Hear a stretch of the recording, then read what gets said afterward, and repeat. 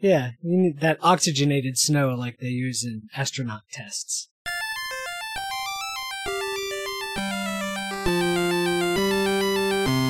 I'm Zach. I'm Riff. I'm Jim. And I'm Kevin. It's time for episode number 202 of Video Games Hot Dog, a podcast from 3 different states. Which we need three, to- Hey, Zach? guys. We need to divide this up some more. We could Okay, go for like Jim. Okay, we need to establish a state line between here. Which Four were the corners. Which were the 6? Oh yeah, the good idea. Let's go. Let's record an episode on Four Corners. Can Where you, we're all in different can you states. book Done that that. for hours at a time?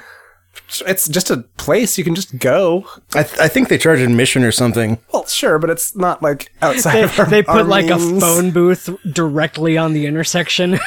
It's got like a coin lock on it.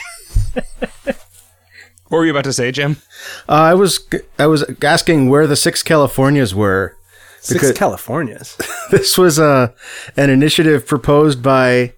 Emperor I Norton. forget. It was a political thing saying we should have 6 Californias instead of 1 because. Oh, then we'd have more congressional. Yeah, I think that was the I idea. see. Break it up and into 6 so states that are actually still unified. the guy was proposing, let's make put all the rich people in one California and all the poorest people in another California. It was a pretty. I don't think anybody would have gone for that. Well, it was So there like could be, 2 there years could be ago. one where circumcision was illegal, so those people would get what they want. Oh, yeah. One where all dogs are automatically service animals just by virtue of being dogs. Right. They're so they can providing get the on service trains. of being dogs. Yes. One where you can go if you want to have your circumcision reversed, but with Revoked. discarded plastic grocery bags instead of Buy a service Skin. dog. yes. Oh, and then the 5th one is if you want to be circumcised by a moil who is a service dog. There has to be one where you can get your cat ultra clawed.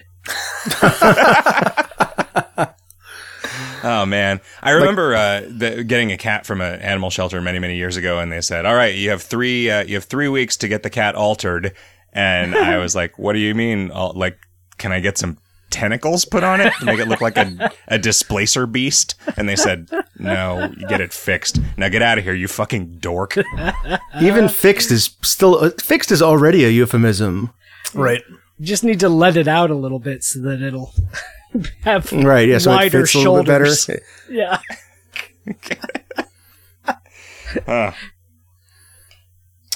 Anyway, how you guys been? Yeah, pretty good. Good. Sick as a dog. In the sick dog California state. You sound way better than you did yesterday. Yeah, I mean, I feel like I'm slowly getting better. I might have set myself back a little bit by hosting Puzzled Pint last night.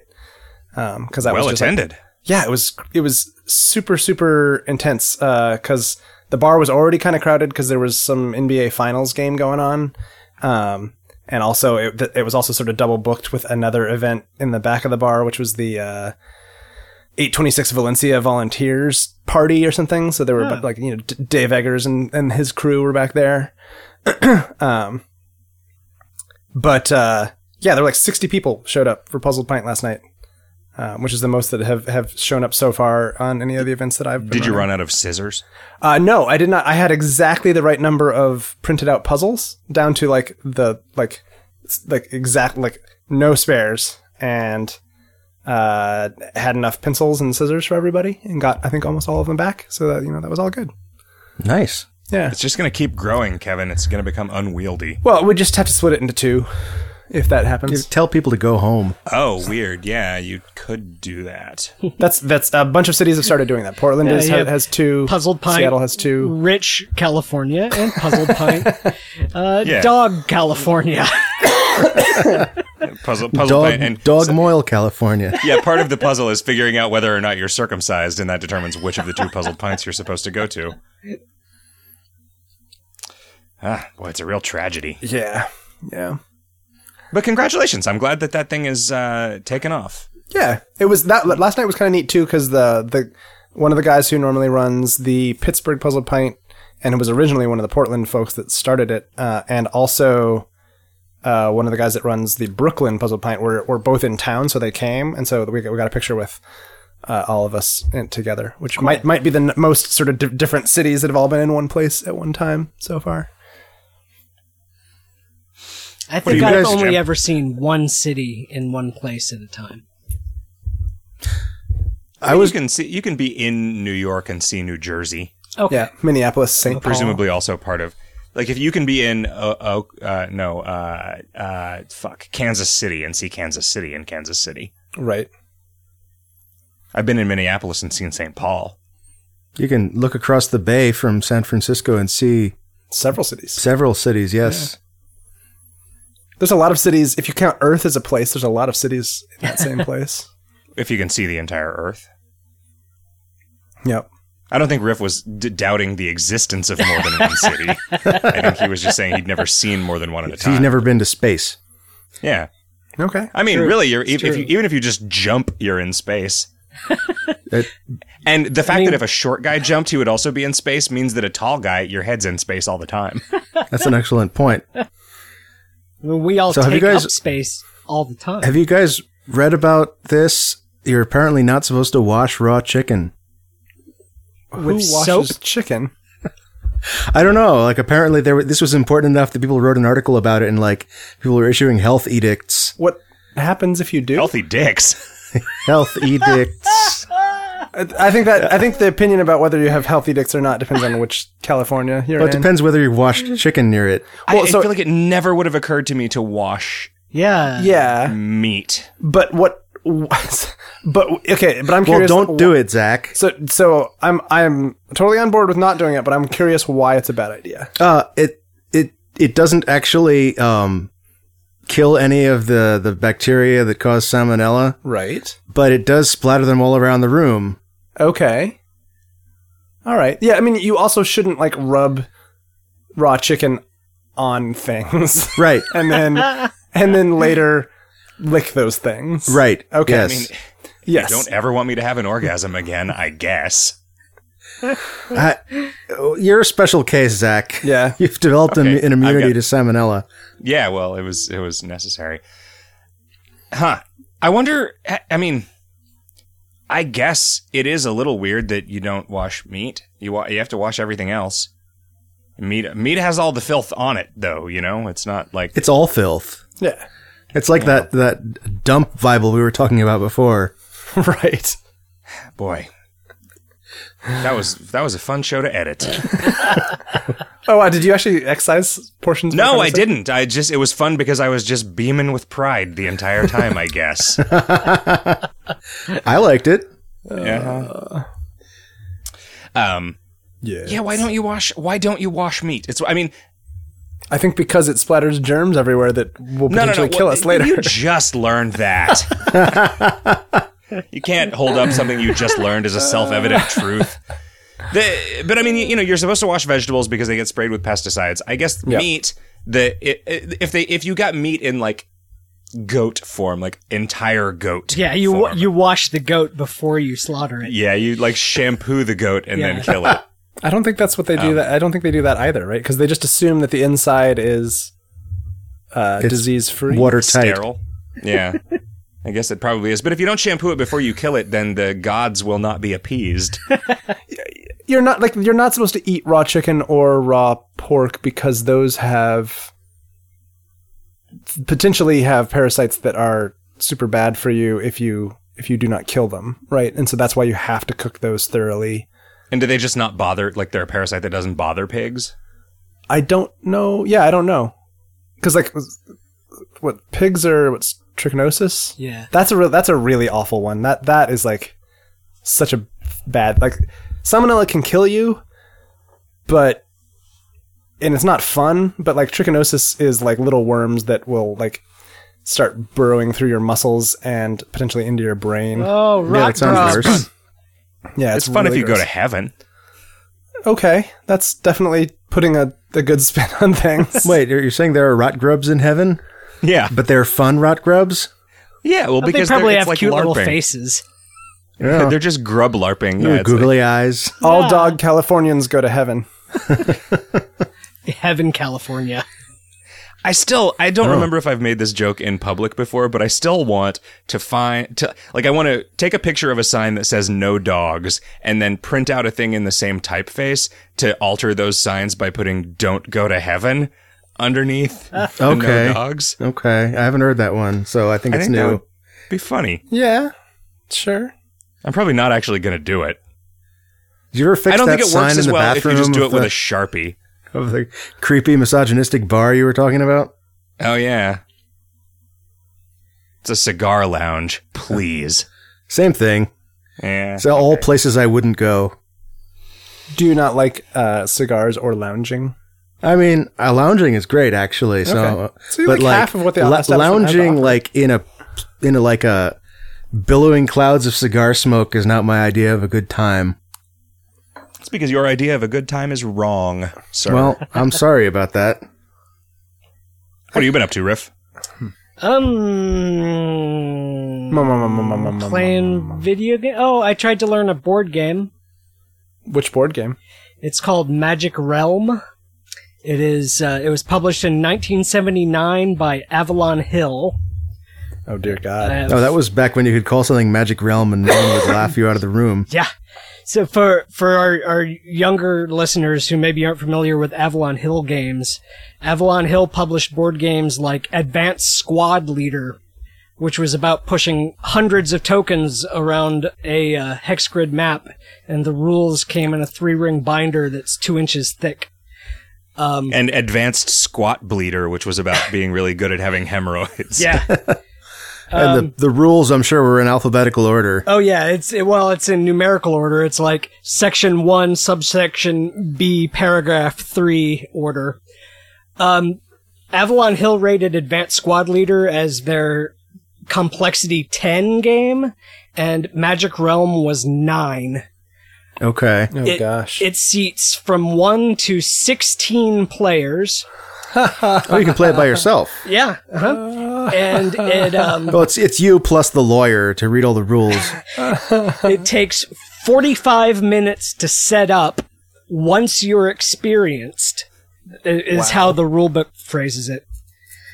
And actually, I've got my iPad here. This is kind of amusing. The first edition of the rules that came in the box that I got from eBay was only 36 pages, which seems okay, but it's super dense and opaquely written, and all the people on Board Game Geek were like, no, don't try and learn from that rule set. It's impenetrable.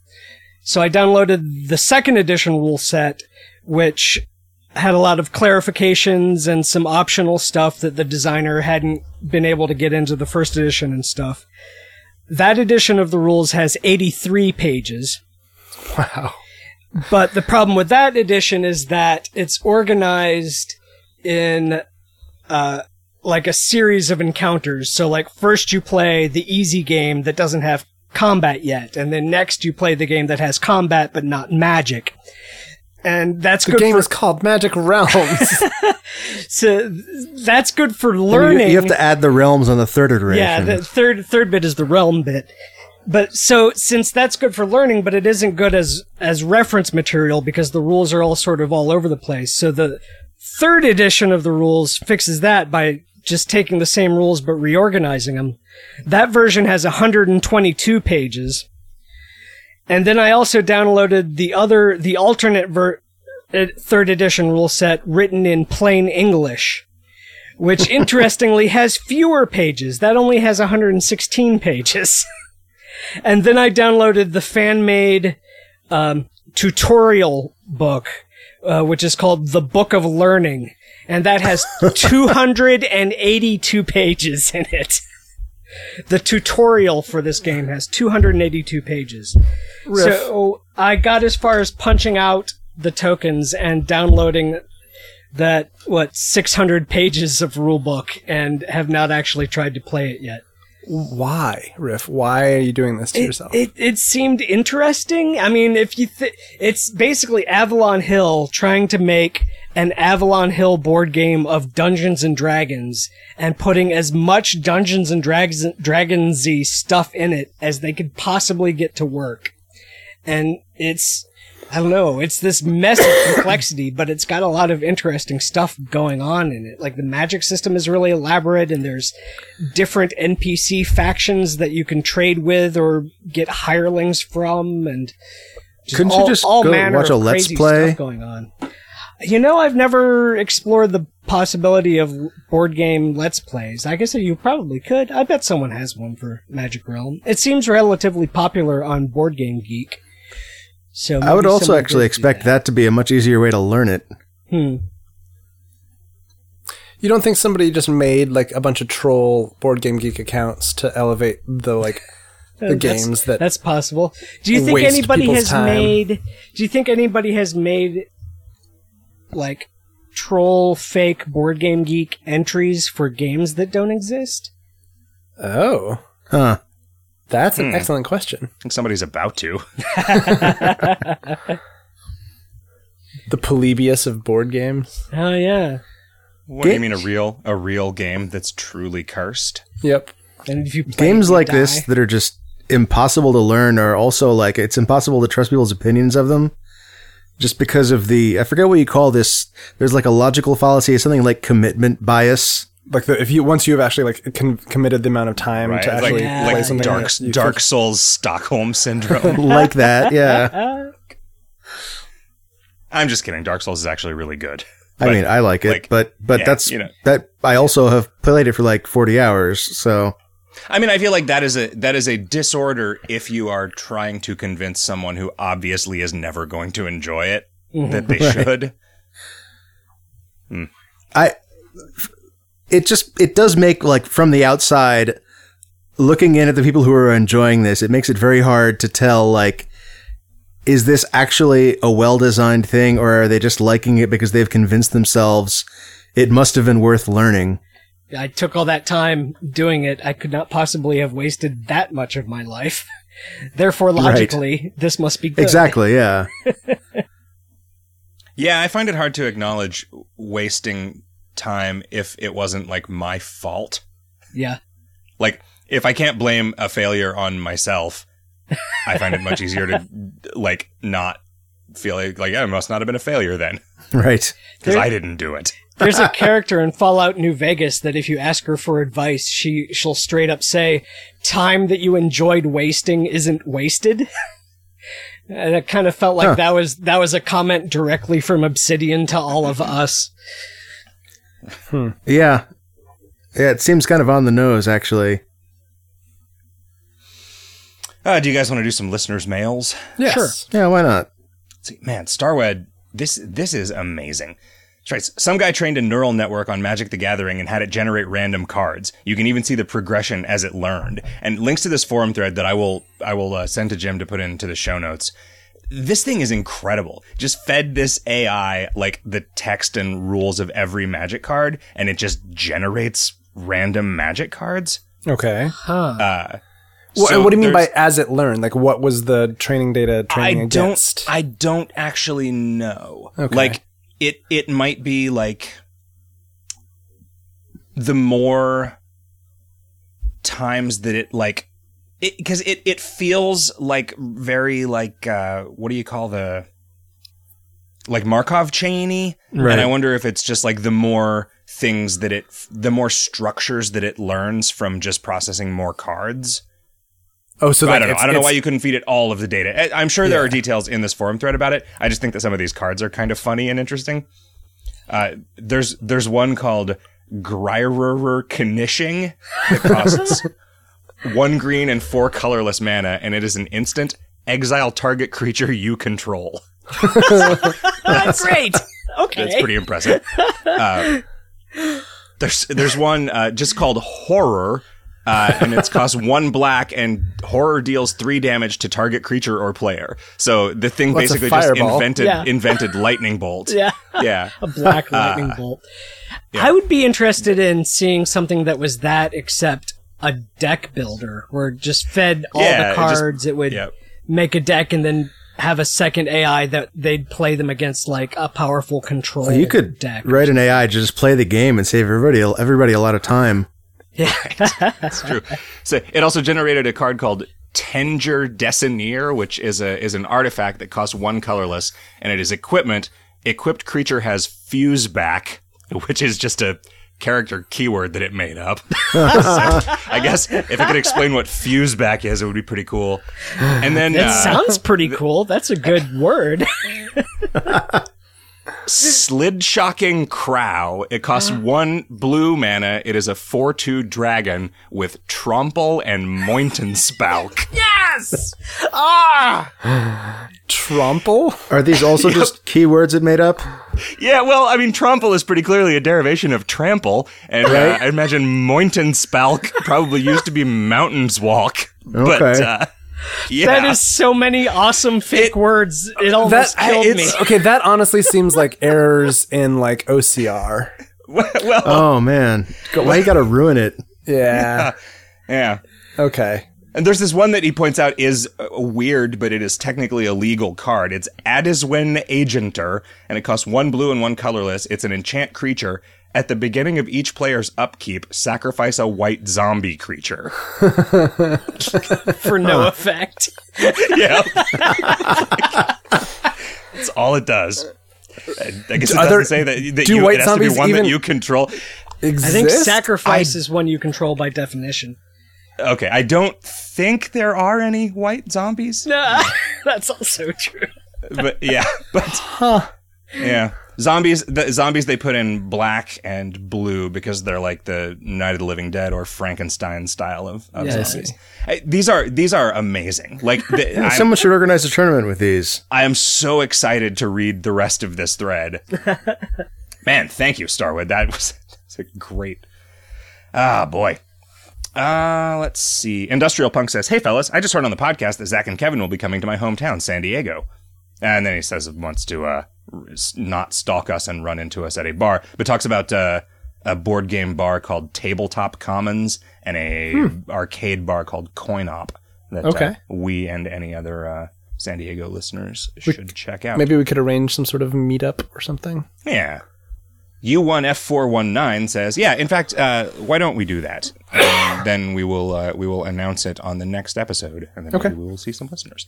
U1F419 says, "Hey Jim, in the discussion of Space Chem, you said you would have preferred a game where the assembly code metaphor produced actual code. Well, their new game, TIS 100, is exactly that. You should check it out.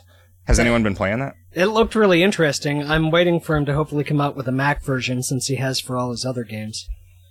Yeah. I've been watching... Specifically, I've been seeing like the demo scene people who now work at Rad Game Tools and like count cycles for a living.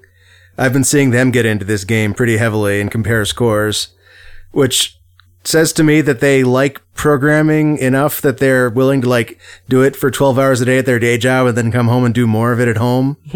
And I don't think I like it that much anymore. Like when I was 20, I probably would have really been into that game. It's cool in that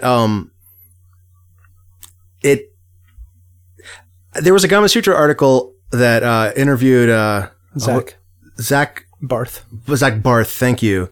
Where he was saying that programmer games are a pretty niche audience, have a pretty niche audience, but it's a niche that like gets really obsessed and makes a lot of money and can pay you. So that's as niches go, it's pretty lucrative, which is cool for him. But it's not the sort of thing that and this is the same thing that when I was trying to do, what's the mystery hunt thing, the MIT mystery hunt. I went to join Kevin's group while he was doing that. And like, I was working on some of these puzzles and I was like, if I wanted to think really hard about, about a puzzle, I could go home and work on the games I'm working on. Like, got some pretty tough ones on in these projects that I'm dealing with, and it just felt like it's one of those things where I don't know, maybe I just don't enjoy it enough that I enjoy it per se, that I feel the need to seek out more of it outside of what I'm already doing inherently, just by virtue of producing things. I mean, and not all mental challenges are the same, right? I mean, there's a lot of different flavors. That's true. That's true. That kind of thing, and Yeah. And I did back in the day really enjoy messing with low level assembly code.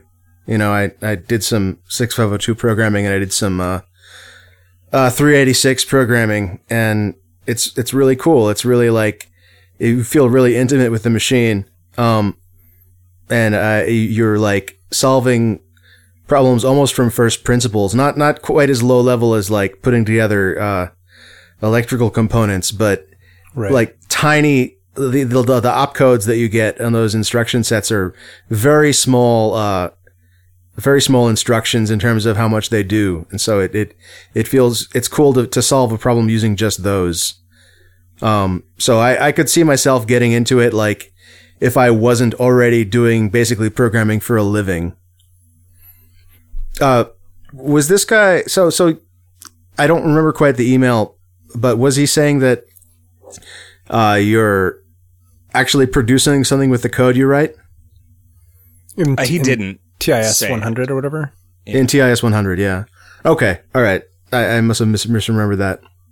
I think, like, at least with that Gamma Sutra article was talking about was the notion that you're also learning about sort of the narrative of the whole experience at the same time, which I think is a neat conceit. It sounded interesting. Constraint. Like there's something weird about the computer that you're unlocking by figuring out these programming bug fixes that you're doing on it.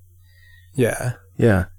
And you have to like print out the manual that comes with it. It's like 14 pages of dense text that they wrote, they printed out, they like hand wrote a bunch of notes on it, then scan that back in, and that's the version that you get. Oh, that's cool. I love that kind of thing. Yeah. So I remember Zach talking about this at GDC and him being really excited about it because it's like it was just a project that he was able to just sort of dig into himself as opposed to this, like sort of larger 7 or 8. Yeah. There's no art here. It's all just like, it looks like the PC BIOS font from the 80s, and it's just using ASCII art, really simple line drawing characters and that sort of thing. Because I feel like I should buy it and then play it for 5 minutes and get what I'm going to get out of it. And that seems about right. Yeah. Like. I like those guys. I've really liked Zach's games from the earliest ones that I've been exposed to, like the Codex of Alchemical Engineering or whatever it was. Yeah, they're definitely Kevin games, Yeah. They're all really fun. I don't know that I'll be any good at this latest one because it seems like it's just a step above and even like sort of harder. I think it's sideways probably from. You think? Well, I doubt if this one requires a lot of spatial skills. Oh, so okay. I imagine that it is a very different mode of thinking. Sure. I have not gone back to Infinifactory since any of the updates, so there's a bunch of new levels that I haven't seen. Yeah, me too. You've been busy. I didn't finish the first version. Yeah, I never did make an apartment. Did Infinifactory have a story? Kind of. Yeah, it starts with a narrative. Like there's a cutscene at the beginning that explains how you got to be where you are. Yeah, if it has cutscenes, it has story, right? And if it doesn't, it doesn't. Right, that's how it works. It has a lot of audio logs that are like really, really bleak. Yeah, they're Some good of them though. Are pretty funny. Yeah, they're. I wonder if TIS has audio logs. Huh? Yeah, they just present them to you in binary though. Right. You have to build the MP3 decoder. Justin writes, I started listening to the Star Control 2 episode of Watch Out for Fireballs and was really interested. I watched a few episodes of an LP and I couldn't play this game. I'm colorblind, so the minerals mostly look the same. Do you know if there's a fix for this? Yeah, just get a save editor and give yourself an arbitrary number of RUs. Like, that's just kind of, in my mind, that's just a fix for that whole portion of the game. Did you have a similar problem? Getting Zach? resources is... No, I'm like red-green deficient. It's not, like, there are certain, like, I couldn't really play Puzzle Quest very well because of it, but it wasn't like, it was impossible to... I feel like getting resources is an inherent part of that game, of the flow of that game. Do it for a while and then stop is what I'm saying. Like, it's... If you have a map, if you have a pre-existing map of the universe, the game is totally accessible because you know where all the resource-rich worlds are. Right, but that's just a slower way of cheating. Right? Like, it's... Sure, I guess, yeah. I agree with you. Well, it also depends on, like, what you're into. But that way you're actually playing the game, and all you have is like meta knowledge. Because if you played it once and then went back and played it a second time, you would still potentially have that meta knowledge, right? Here's the thing: the game that I played, the version of it that I played, it shipped with the bug where you could sell landers that you didn't have. So you started every game with infinite credits anyway, because you would just sell a lander when you had 0 landers. Right. But that is the game. How quickly did you discover that? Cheating is part of the game. I just found out about it somehow. Right. Okay. On all your IRCs and your deep web chats. Yeah, maybe I found out about it on Usenet. By which I mean it was like somebody was talking about it at the beginning of some porn. So I wouldn't be surprised if someone has built a colorblind version of the game. It is open source. Right. There are a bunch of ports to different platforms. There's some like heavily improved, whatever that means, versions of the game. And so I don't know of a colorblind version, but it's probably worth looking around for one. Here's a question. I don't understand the biology of it enough to know if this is a dumb statement, but why is there not just a literal colorblind monitor that people can use that just solves this problem, right? Like, how would it? What are you thinking? What do you think it would take the colors. I mean, there's a lot of different kinds of color blindness. I think you could tell it which one you have, or it could. I think when you turn it on, it could determine what kind you have, and then it adjusts itself. Well, I think that there are shaders that compensate for games will ship with like 8 different color blindness modes, you know. Sure. And I think that it will ship with as many color blindness modes as there are kinds of color blindness represented in the men who work at that studio. Right. So yeah. I say that I don't know that colorblindness only occurs in men. I feel like it just overwhelmingly predominantly occurs in men. But I don't know if the idea of a colorblind monitor even makes sense. Well, so the monitor could have logic in it that knows when 2 values that are meant to be different colors are being presented. In a way that's ambiguous, yeah, in a way that their hue is different, but their saturation or whatever is close enough that they would be sort of ambiguous for a colorblind person. Like I could imagine that existing, right?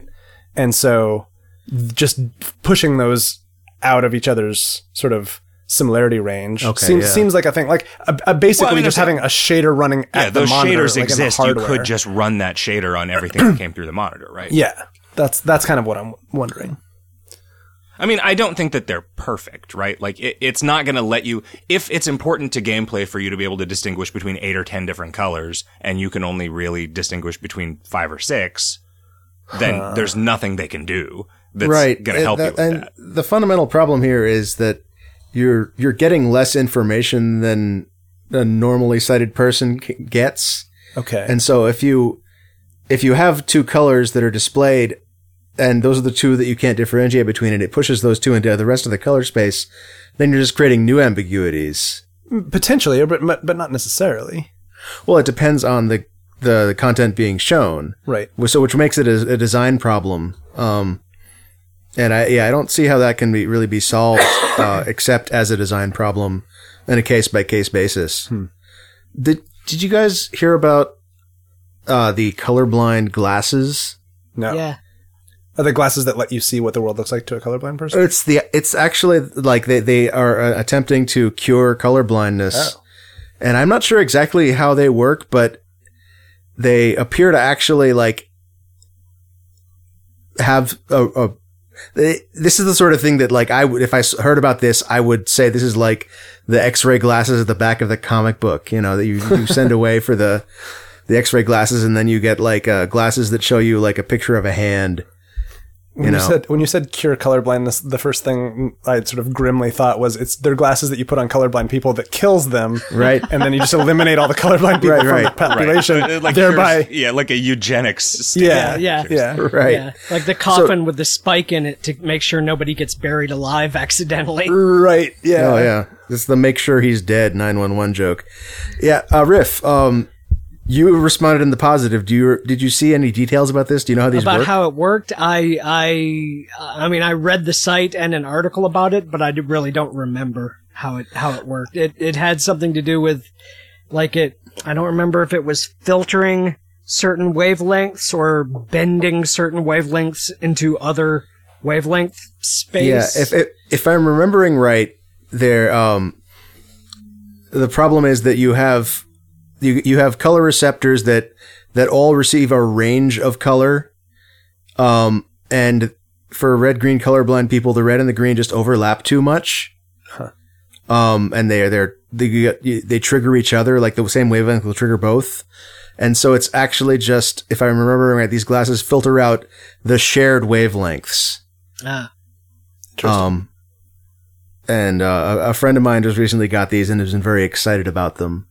I wonder what that makes the world look like if you're filtering out particular wavelengths. Yeah, I don't know. The human eyes have a pretty weird subset of light that they can see because of the 3 color sampling system. And also the monitors, the RGB color reproduction that we have does not cover the whole gamut of the colors we're capable of seeing. There are actually a lot of colors that monitors just can't reproduce at all. My favorite color is one of those, actually. Have you seen the color that can't actually exist? Do you just have a sheet of it to look at? There's the opposite. Have you heard of, there's a web. Ultra cyan.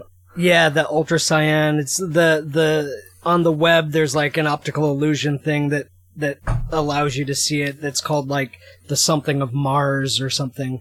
But it's basically this red dot on a blue background, and staring at the red dot for a while wears out the red receptors in your eyes, and that allows the blue on the monitor to be read more vividly by the blue receptors in your eyes, because since your red receptors have shut down, the blue receptors aren't getting leakage from that.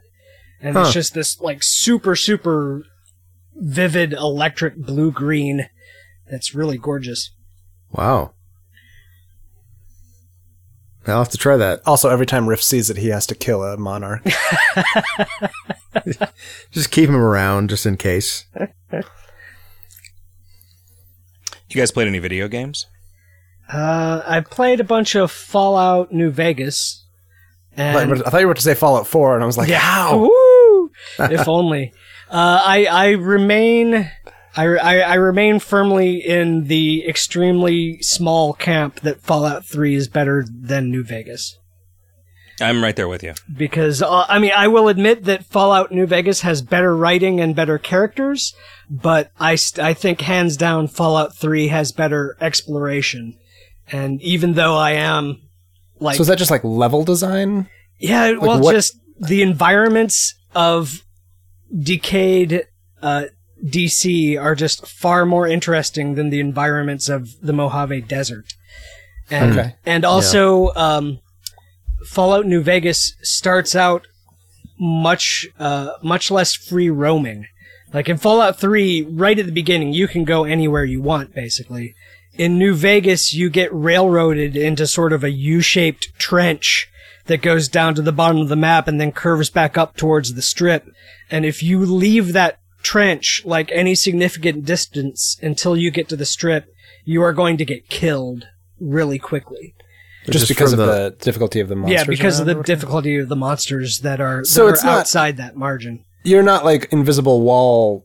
No. It's just by difficulty. You're just wrangled a lot more aggressively by the design of the encounters. Yeah.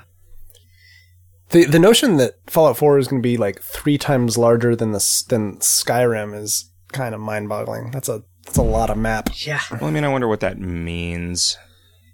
I'm hoping it doesn't mean it's just less dense. I mean, it's just a 1-to-1 representative recreation of the Boston area. So it actually takes you 15 minutes to walk a few blocks. I do want it to be not dense, though. I mean, when there's. Well, I thought Fallout 3 had a really good level of density. Yeah, absolutely. Yeah. Fallout New Vegas, I just seemed a little. There were too many buildings that you couldn't go inside. There were.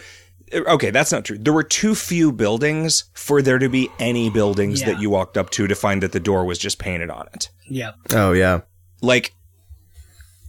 That's an interesting notion. But I feel like that my experience of New Vegas is characterized mostly by like, oh, what's that over there? Oh, it's nothing. Oh, what's that over there? Oh, that's nothing. And my experience of Fallout 3 was always like, no matter how much I play it, I continue to find new things just because I never happened to wander in a specific direction before. Yeah. I think so the Elder Scrolls series actually got the area design actually got smaller. I think Arena was the biggest one, and then Daggerfall was the next biggest, and then Morrowind, and then Oblivion. No, I don't know how Skyrim fits into that, but the reason for that is that it got less and less procedurally generated up until the point in Oblivion where they were actually just hand making everything. Hand making like all the landscapes and the tree placements even. And the reason they did that was that it's just better content that way. Mm-hmm. You know, even if you're generating something and then curating it, it's still going to be better if you just hand make the whole thing if you have a designer do it. And so it's a good selling point for it to be bigger, but that doesn't mean it's actually a better game as a result. I mean, it's made by the people that made Fallout 3 as opposed to the people who made New Vegas, right? So that bodes well, I think, for my money. I mean, which they will get whether it's good or not, right? I mean, that's. I mean, even if it's bad, even if it's the worst Fallout game, I bet. Okay, I'm not counting like Brotherhood of Steel. The even a bad Fallout game is still a good game. So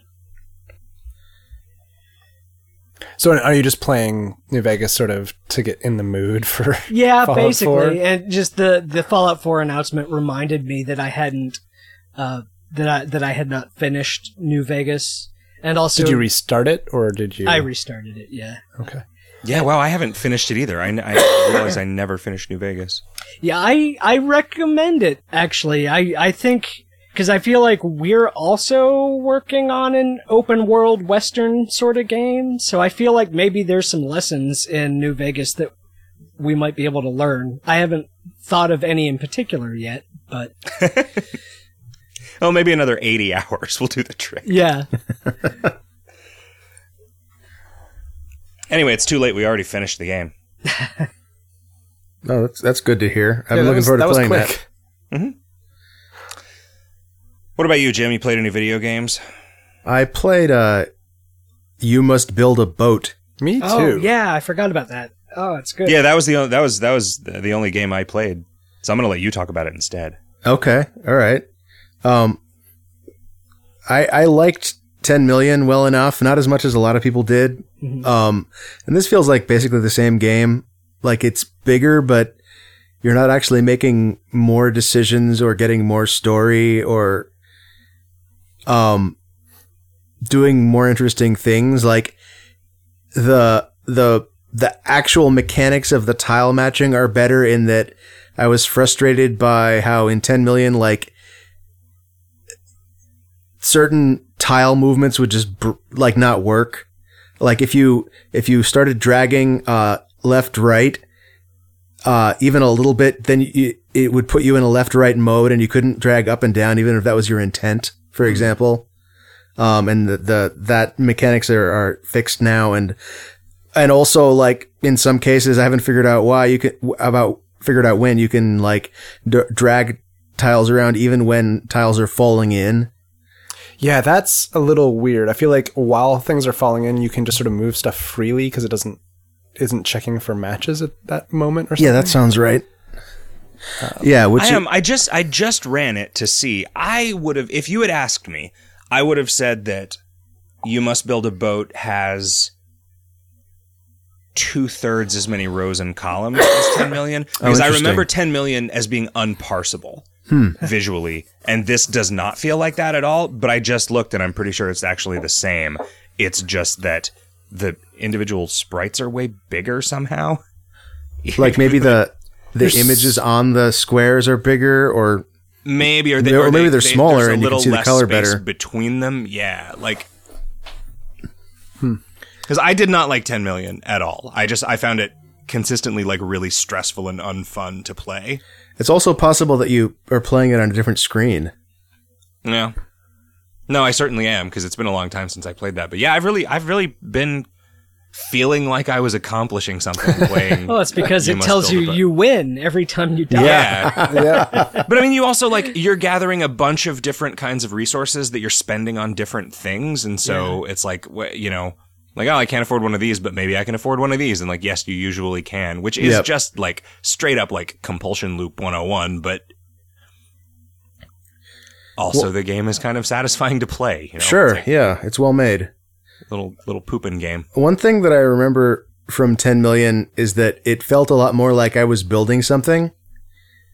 Like this part where it says you have to build a boat, or you must build a boat, or whatever it is, and the boat just gets bigger as you finish quests. Right. You're not actually building it. Whereas the reason that you know that you're supposed to build a boat is that it keeps telling you, not because the gameplay supports it. Right. Yeah. There's ludonarrative dissonance. I mean, you go into a dungeon and you collect the masts and the sails and stuff, so that's kind of like building a boat. Do you? I see those getting checked off, but I don't know actually what's causing that. Those are items that you have found in the like complicated crates. Okay, the ones that require like 6 of some random feature and 6 of some random other thing. Okay. Right. This crate really likes it when you're well shielded. Yeah, that. However that is working narratively to open that. Yeah. I find that I do better at this game when I'm not paying attention to what's going on the top of the screen, and I'm just matching everything as fast as I can. If you don't pay attention to traps, I think you get screwed pretty bad. Yeah. In my case, I only get screwed by the trap that freezes you, because the other ones, I haven't even noticed what they do. I think they make you take more damage and... Right. Or slow down your attacks or something. But yeah, the freezing one is the one that in particular that is just really unpleasant. Yeah. But I think if you're just doing a lot of matching, you're going to end up dealing with traps. I mean, a lot of the time, yes. Sure. Man, I don't know. I mean, that's the thing. I feel like I am so bad at this game that not trying makes me perform better. Maybe. So, you know, and it's fun. I kind of wish that if you were matching stuff as the guy is running, and then the enemy like matches that you make queued up attacks. Yeah, that you could queue it up so that those matches that you're making just aren't wasted. Yeah, I feel really bad whenever I cough into the microphone. Sorry, guys, and also like make a 5 match like 2 seconds before it would have really been useful. Yeah, that's annoying. I mean, I think you're supposed to be matching crates and shields and muscles and brains. Right. In the off moments. Yeah. You could just stop paying attention like Zach, and then you feel okay about it. That's true. Yeah. I mean, I don't know if I feel okay about it. I feel about the same. It's less stressful, and I get further. Yeah, that sounds like a win. Where does your gold come from? Because I know where you're like collecting muscles and brains. You get gold from killing enemies and opening chests. You do. Okay. Yeah. You eventually you get that orb that you can sell the items that are in chests. That I understand. Like that also makes sense. Disco ball that just buys spare. Yeah. Sneakers. Yeah. And I've been playing, or rather not been playing, but I played at the Maid. I played Doom for the Super Nintendo. What? Which is what is that? A version of Doom that I'd never played. And apparently it used the effects chip to do the texture mapping thing, but it's one of the worst versions of Doom. Okay. It runs at like in single different frame rates pretty consistently. And it doesn't render any floor or ceiling textures, just the walls. Okay. But it's still one of those things where, like, if I didn't have a PC and I only had a Super Nintendo, this would still be completely mind blowing. Huh. Did Doom have floor and ceiling textures? Yeah, it did. It did. Oh, okay. It does okay, actually. It renders those polygons as a reasonable color instead of as the texture, and it looks okay. Especially at that resolution, and like everything's really grainy anyway. That was an in-house port, I think. That makes sense, yeah. Like, I think I remember them talking a lot about that in Masters of Doom. Like, they were working on it, like, while all of the interviews that came out of this were. Oh, right. Yeah. Yeah, I know that Wolfenstein 3D was as well. Which is just nuts. Like, the pace at which those guys were working, making things in the early 90s is ludicrous, especially compared to the pace of modern game development. By those guys in particular. Well, yeah. People are so much more demanding of, like, polished products now, right? Like, right. You couldn't sell something like that now and expect people to be excited about it. Well, it would sell for like $5 on Steam, or on the App Store. Yeah. Which is probably more than the average Doom customer paid, right? I mean, Doom was shareware. Yeah, probably like the average Doom, like, I don't know. Was it not a situation where you got the first level for free? And you got the first episode for free. Yeah, but I'm guessing that the overwhelming majority of people who would say I played Doom did not get through the first episode. I did, but I never bought the trilogy. I only bought Doom later, much later. I think the first version of Doom that I actually bought and played through the rest of it was for Xbox 360, which is a great port, by the way. Really well done and great split screen deathmatch and co-op. I feel like if I understood why anyone liked Doom, I would understand a lot more about video games. Yeah? You just don't like it at all? It was like just staggeringly boring. Like, I just don't. I to this day do not understand the appeal of it at all. Your adrenaline never got up when you like came around a corner and there was a demon staring there and you had to like back away from it while you're shooting at it and hoping that you didn't get hit. And there's just nothing to do except kill stuff. Like, it's seriously, it's just so boring. I like. This is interesting. I remain mystified by its like perceived importance. What do you think about like Halo? Also, like, mystified that anyone gives a shit about it. I played it for an hour, thought it was like probably the most boring hour I've spent playing a video game on a modern console. Fascinating. Half-Life was great. Like, Half-Life had other shit to do. Had some atmosphere, had some environment. Like, what were you saying, Jim? I'm just fascinated. Because I mean, you clearly liked Doom. Yeah, no, like, and for some, you think it has something to say.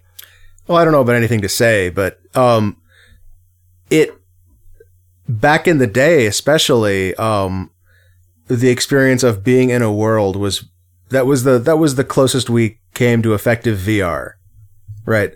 Playing that on PC was eye-opening in that respect, just very, very immersive.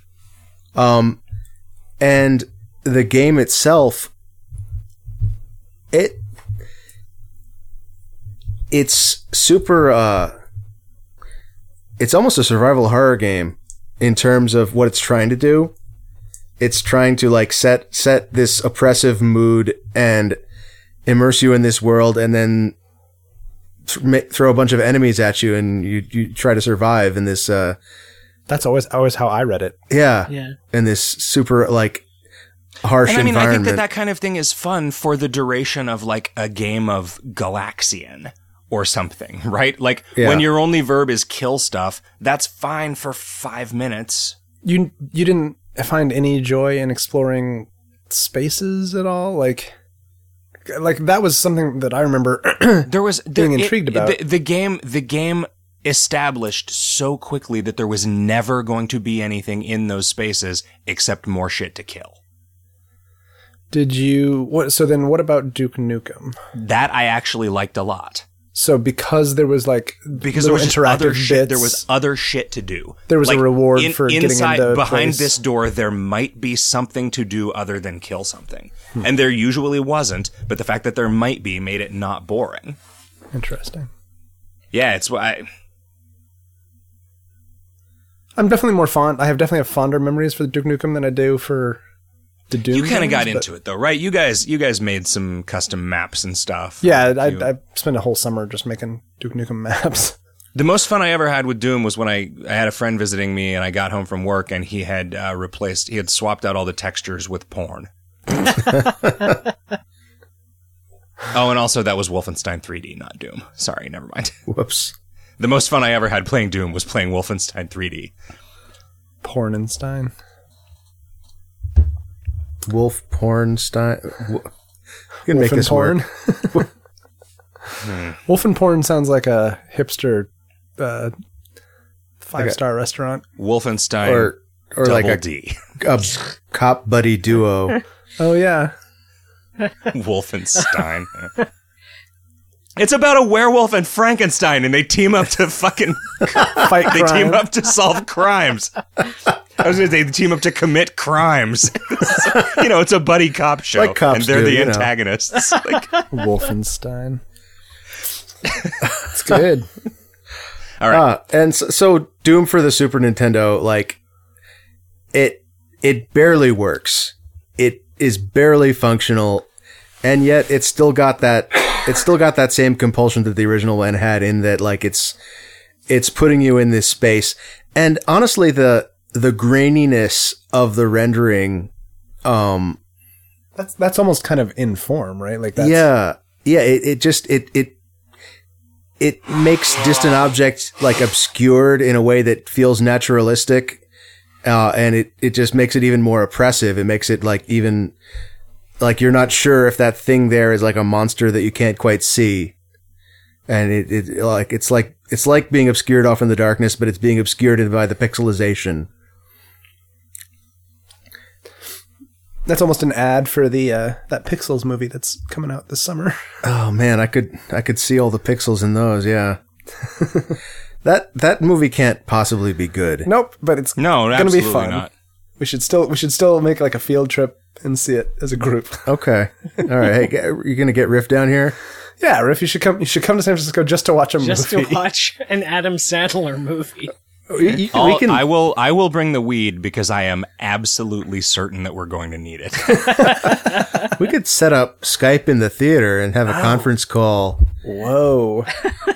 We totally could. I'm also almost sure that we'll be the only people in the theater, so nobody would be mad at us for recording a podcast in there. I don't know. I don't think I want to do a podcast that's just us being mean about things, and that's probably what that would be. Huh. I don't know that we would, like, if we could do a Mystery Science Theater style thing, although I guess they actually write scripts, so that's not the improv. Yeah.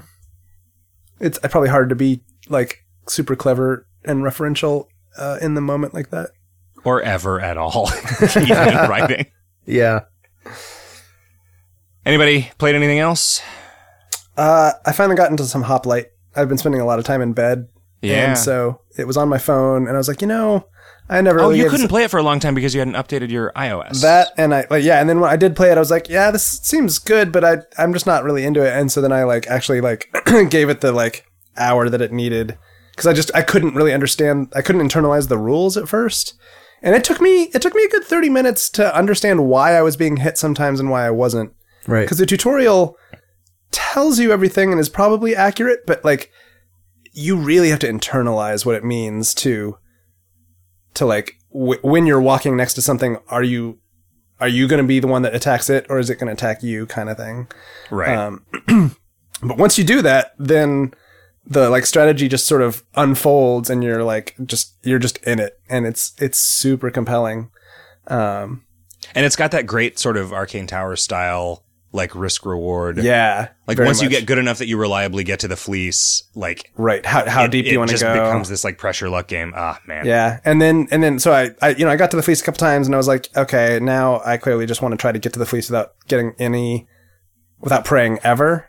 And that's sort of, I kind of have been butting heads with that for a couple days because it is really, really hard. If I remember right, that was the one achievement that I never got. It's hard. I'll regularly get to like to the 12th or 13th floor and be fine. And then things just go haywire because you're just not having any kind of power-ups at that level is really tricky. Super difficult. I feel like I got hamstrung by the fact that I never really learned how to throw my spear. Yeah, that's like I just never used that verb. That's it. You can get really far in the skill curve without ever learning that. Yeah. And that's for me at least. That's a recipe for never learning it at all. Yeah, I have started using it, but I am not sure when I do that I'm going to be able to get it back before getting killed. And like I've pulled off some amazing saves because of being able to do that, but I didn't really. You weren't sure they were going to work. Yeah, I didn't actually plan that out. So like I need to get to the point where I know what's going to happen 3 moves in advance, which I'm not there yet. And I think in order to do to do the like no prayer thing, you have to really understand all of your abilities and use them maximally. Right. Yeah. And then you might actually just have to have a lucky board layout too. Oh, definitely. Yeah. Because I think there might be some that are just impossible to get through without getting hit at least once. Do you know who made Hoplite? I don't. I think it came out of a 7-day roguelike. I can look. It's got a studio card, Magma Fortress. And then about. Yeah, it just gives the studio name, Magma Fortress. And I don't know who that is. Because of the way we're recording the podcast, I'm hearing the UI sounds in these headphones, and I'm wondering neat. if that's... I'm not. That's really weird. I'm wondering if that's showing up in the recording. No, because this audio is... This is what's being recorded, the stuff that we're hearing. Right, okay. Because otherwise they'd be hearing the Skype call. That makes sense, yeah. Podcast. Magma Fortress's website is not very good at telling you anything about Magma Fortress. Yep. Programming is designed by Doug Cowley, who is just at Magma Fortress. So it's just a guy named Doug Cowley. Okay. A guy named Magma Fortress. Yep. So yeah, besides the assignment, that's all I played this week. Well, do you guys want to talk about the assignment? Let's do that. Yes. Darkwing Duck for the NES. Yeah. I did not get to play this game as much as I wanted to, but I think it's really good, and it's weird that it's not a more well-known game. Yeah. It's basically just another Mega Man game. Yeah, except with easy boss fights, which is, I feel like... Wow, kind of you thought the all boss fights were easy? They're easier than Mega Man proper, They're easier than for Mega sure. Man boss fights, yeah. It was real liberal with the health and the one-ups, too. I suspect that one of the reasons this wasn't as popular is that there are a whole lot of Mega Man games. Sure. And You just got overshadowed. it's just like if I were into Darkwing Duck, then I might have played this game. Or if I were out of Mega Man games, then I might have played this game. But neither of those are true. I mean, speaking... There were like 2 or 3 of the boss fights that I found like just super... Well, I only beat the tricky. first 3 bosses. So okay. Right, okay. I didn't... How many are there? How many levels are there? 7. Okay. Yeah. I didn't get very far. I got midway through the first level before I ran out of patience. Because this has been well established that I have very little patience for a level-based platformer. But I went and watched like a half-hour full playthrough of it on YouTube. And it looks like a game that if I were somebody who was into level-based platformers, I would really enjoy it. Because it just seems like it does a lot of really interesting things. You've got a lot of interesting moves on your character, and like I said, it's liberal with the health, and it seems like all the jumping challenges and the enemies are interesting and tricky but fair. And it just all around seems like a really good example of a type of game that's not for me. There were like those hidden bonus levels usually that you could find. I don't think I saw any of those. Yeah, What I do they didn't look find like? any of those. So I think in every level there's a place where you can shoot, which shows up. Then a little icon shows up, and if you jump to it, it says, "Sorry to interrupt you, but I need you to do this task." And it's just like a 30-second timer where you get to shoot stuff that's falling from the sky and collect points. and then they send you back to the beginning of the level. So it's like, cool, great. Now I have to go back through the level that I just was, halfway through or whatever. That's funny. But yeah, but then there were occasionally like power-ups in places that I just had no idea how to get to. And I'm curious whether they were just decorations. There is a weapon that creates a platform. Oh, yeah? Yeah. It's like is it the arrow gas? The arrow Like thing, you make a suction cup arrow out of gas and then shoot it at a wall. Oh, if you shoot that arrow thing, it turns into a platform. I think it's not a full platform, but it's a thing you can hang from. Yeah. Oh yeah. Wow. Okay. That definitely would change. I thought the hanging mechanic was really super well done. Yeah. The only complaint I had about it was I was constantly trying to hit down and jump to get off of that stuff. Yeah. I had problems with that as well. My intuition about what to do to get off of that was never the right thing, and that was. Really I was accidentally hitting up before I hit jump, and so yeah. Oh right. Well, the thing that like broke me of that, like that finally drilled into like how do you get off of those things was I think it was the level 1 boss. Yeah. Where like all the platforms in that screen are like platforms that you can hang from and jump up and down. Right. Yeah, and I mean I think that's sort of a intentional teaching moment. I think so too, yeah. Right? Like you get random access to those 3 levels, right? But I imagine that they appear left to right. Like and the number 1 is selected by default. And it's also the easiest one by far. Yeah. Yeah. So I don't know. I mean, this feels like a really well designed, really well executed Nintendo game. That it's weird that I didn't know about this when it was a current game. And none of us have any nostalgia for it, right? So we're all playing it with our modern sensibilities. Yeah. I mean, I guess we're probably giving it a little bit of slack because we know that it's just a Nintendo game in terms. I feel like I would rather play more of this game than more Shovel Knight.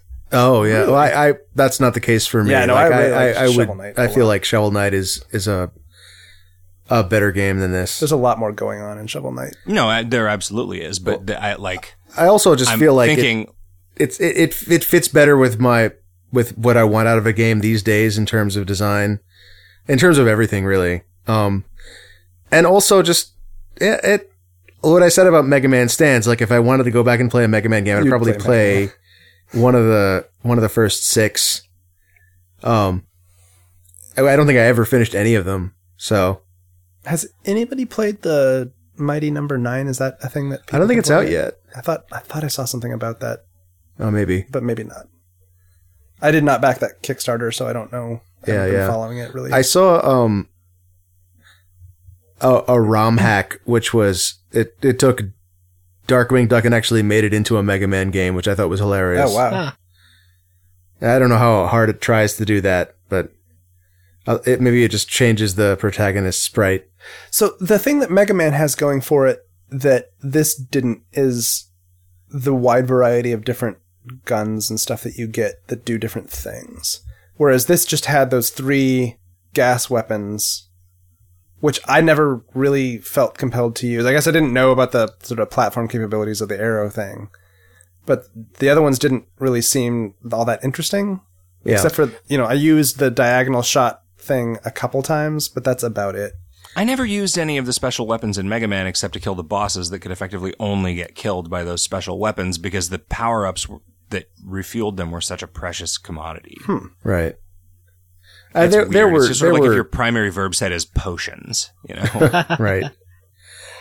The idea of a gun that shoots platforms is, especially back in the day, I think that would have been a lot more potent. Yeah. Have you played Volgar the Viking yet, Zach? No. That has that. A gun that shoots potions? Or platforms? No, it's I think it's his standard weapon, actually, sticks in the wall. Oh, neat. It's like Rastan, but your weapon is a spear that jams into the wall. Yeah. I remember playing Zelda 2, and there are sections of the dungeon there where you can just destroy bricks, and you're effectively creating a level layout by removing bricks from a full screen of them. And I remember that feeling very special to me at the time and very powerful, and just it's the sort of thing that like kind of foreshadows Minecraft a little bit. Where, like, I remember spending a lot of time playing around in those areas of those Zelda dungeons. Yeah. And come to think I never of it, liked it. Like there was like one place where there was just a set of those bricks, and there weren't more bricks falling from the ceiling. And I always hated those bricks falling from the ceiling because they were like interfered with the dicking around that I was trying to do. Yeah. Not because they were blocking forward progress, but because I wanted to just fuck around in this little sandbox. Bricks. Yeah. And come to think of it, Super Mario Brothers kind of had that too, but your range of action wasn't as powerful. It was just, you could just remove a brick from below. But Super Mario Brothers 3, like once you got the raccoon tail, had a very similar thing, though they didn't really present you with a lot of opportunities to avail yourself of that freedom. Right, yeah. Hey, speaking of Super Mario Brothers, how about we do Super Mario Brothers as an assignment? Okay. That sounds like good a to good me. idea. For the Nintendo Entertainment System. On the forum, someone was suggesting we do a Sega Master System game, just kind of on principle. I just do don't some have research. any knowledge about Yeah. anything on the Sega Master System. Yeah. Yeah. We should confer about this later and figure something out. I know that there is an RPG series that I have no experience with at all, and that's Phantasy Star. Right, yeah. Yeah. So, and I imagine that trying to go back to the early ones in that is going to be like trying to play Final Fantasy 1 or something and just be awful. Right, no doubt. But I think I remember playing a little bit of Alex Kidd in Miracle World, and it's a solid platformer. And I know that there was a game that I found, just reading about it seemed fascinating. There was like a game called Golden Axe Warrior that was a spin-off of Golden Axe, but it was based on the legend. It was a clone of the Legend of Zelda, which is just a really interesting idea to me, and I was interested in checking that out. I don't know if either of these, well, Alex Kidd obviously has a reputation, but I don't know if that's a game that like is considered to be one that is worth going back to by people who played Master System games back in the day. I wonder if anybody's ever written an article that is like underlooked gems. Well, we don't even need those. We just underlooked isn't even a word. We don't even need like the underdogs. What we actually need is like, these are the obvious 10 best games, because we didn't play any of them. Nobody else did either because it was Sega. Right. Well, that's a regional thing, right? There are a lot of countries where the Master System was the one that everybody had. No important countries. I agree, but we probably have listeners from some of those. And they might important not. Listeners. Listeners, you're all important. Well, you guys, this has been a short but fun episode of Video Games Hot Dog. Mm-hmm. Unless anybody has anything else they just are dying to say to our important listeners. Kevin, if one of our important listeners wanted to say something to us, how would they do it? They would go to our website, videogameshotdog.com, and fill out our little web form, which lets you send questions or comments to us that we've been really good about reading. Yeah, I'm proud of us. Good job, us. Sorry, I've got a new setup for reading questions and learning how glad I am to have done this episode of Video Games Hot Dog with you guys, and how much I hope we do it again real soon, and how much I hope our listeners will join us when we do, and how in the meantime they should keep their toes in the dresser and keep sticking their tongues out at the thermostat. Good night. Till next week. Have a great week, everybody.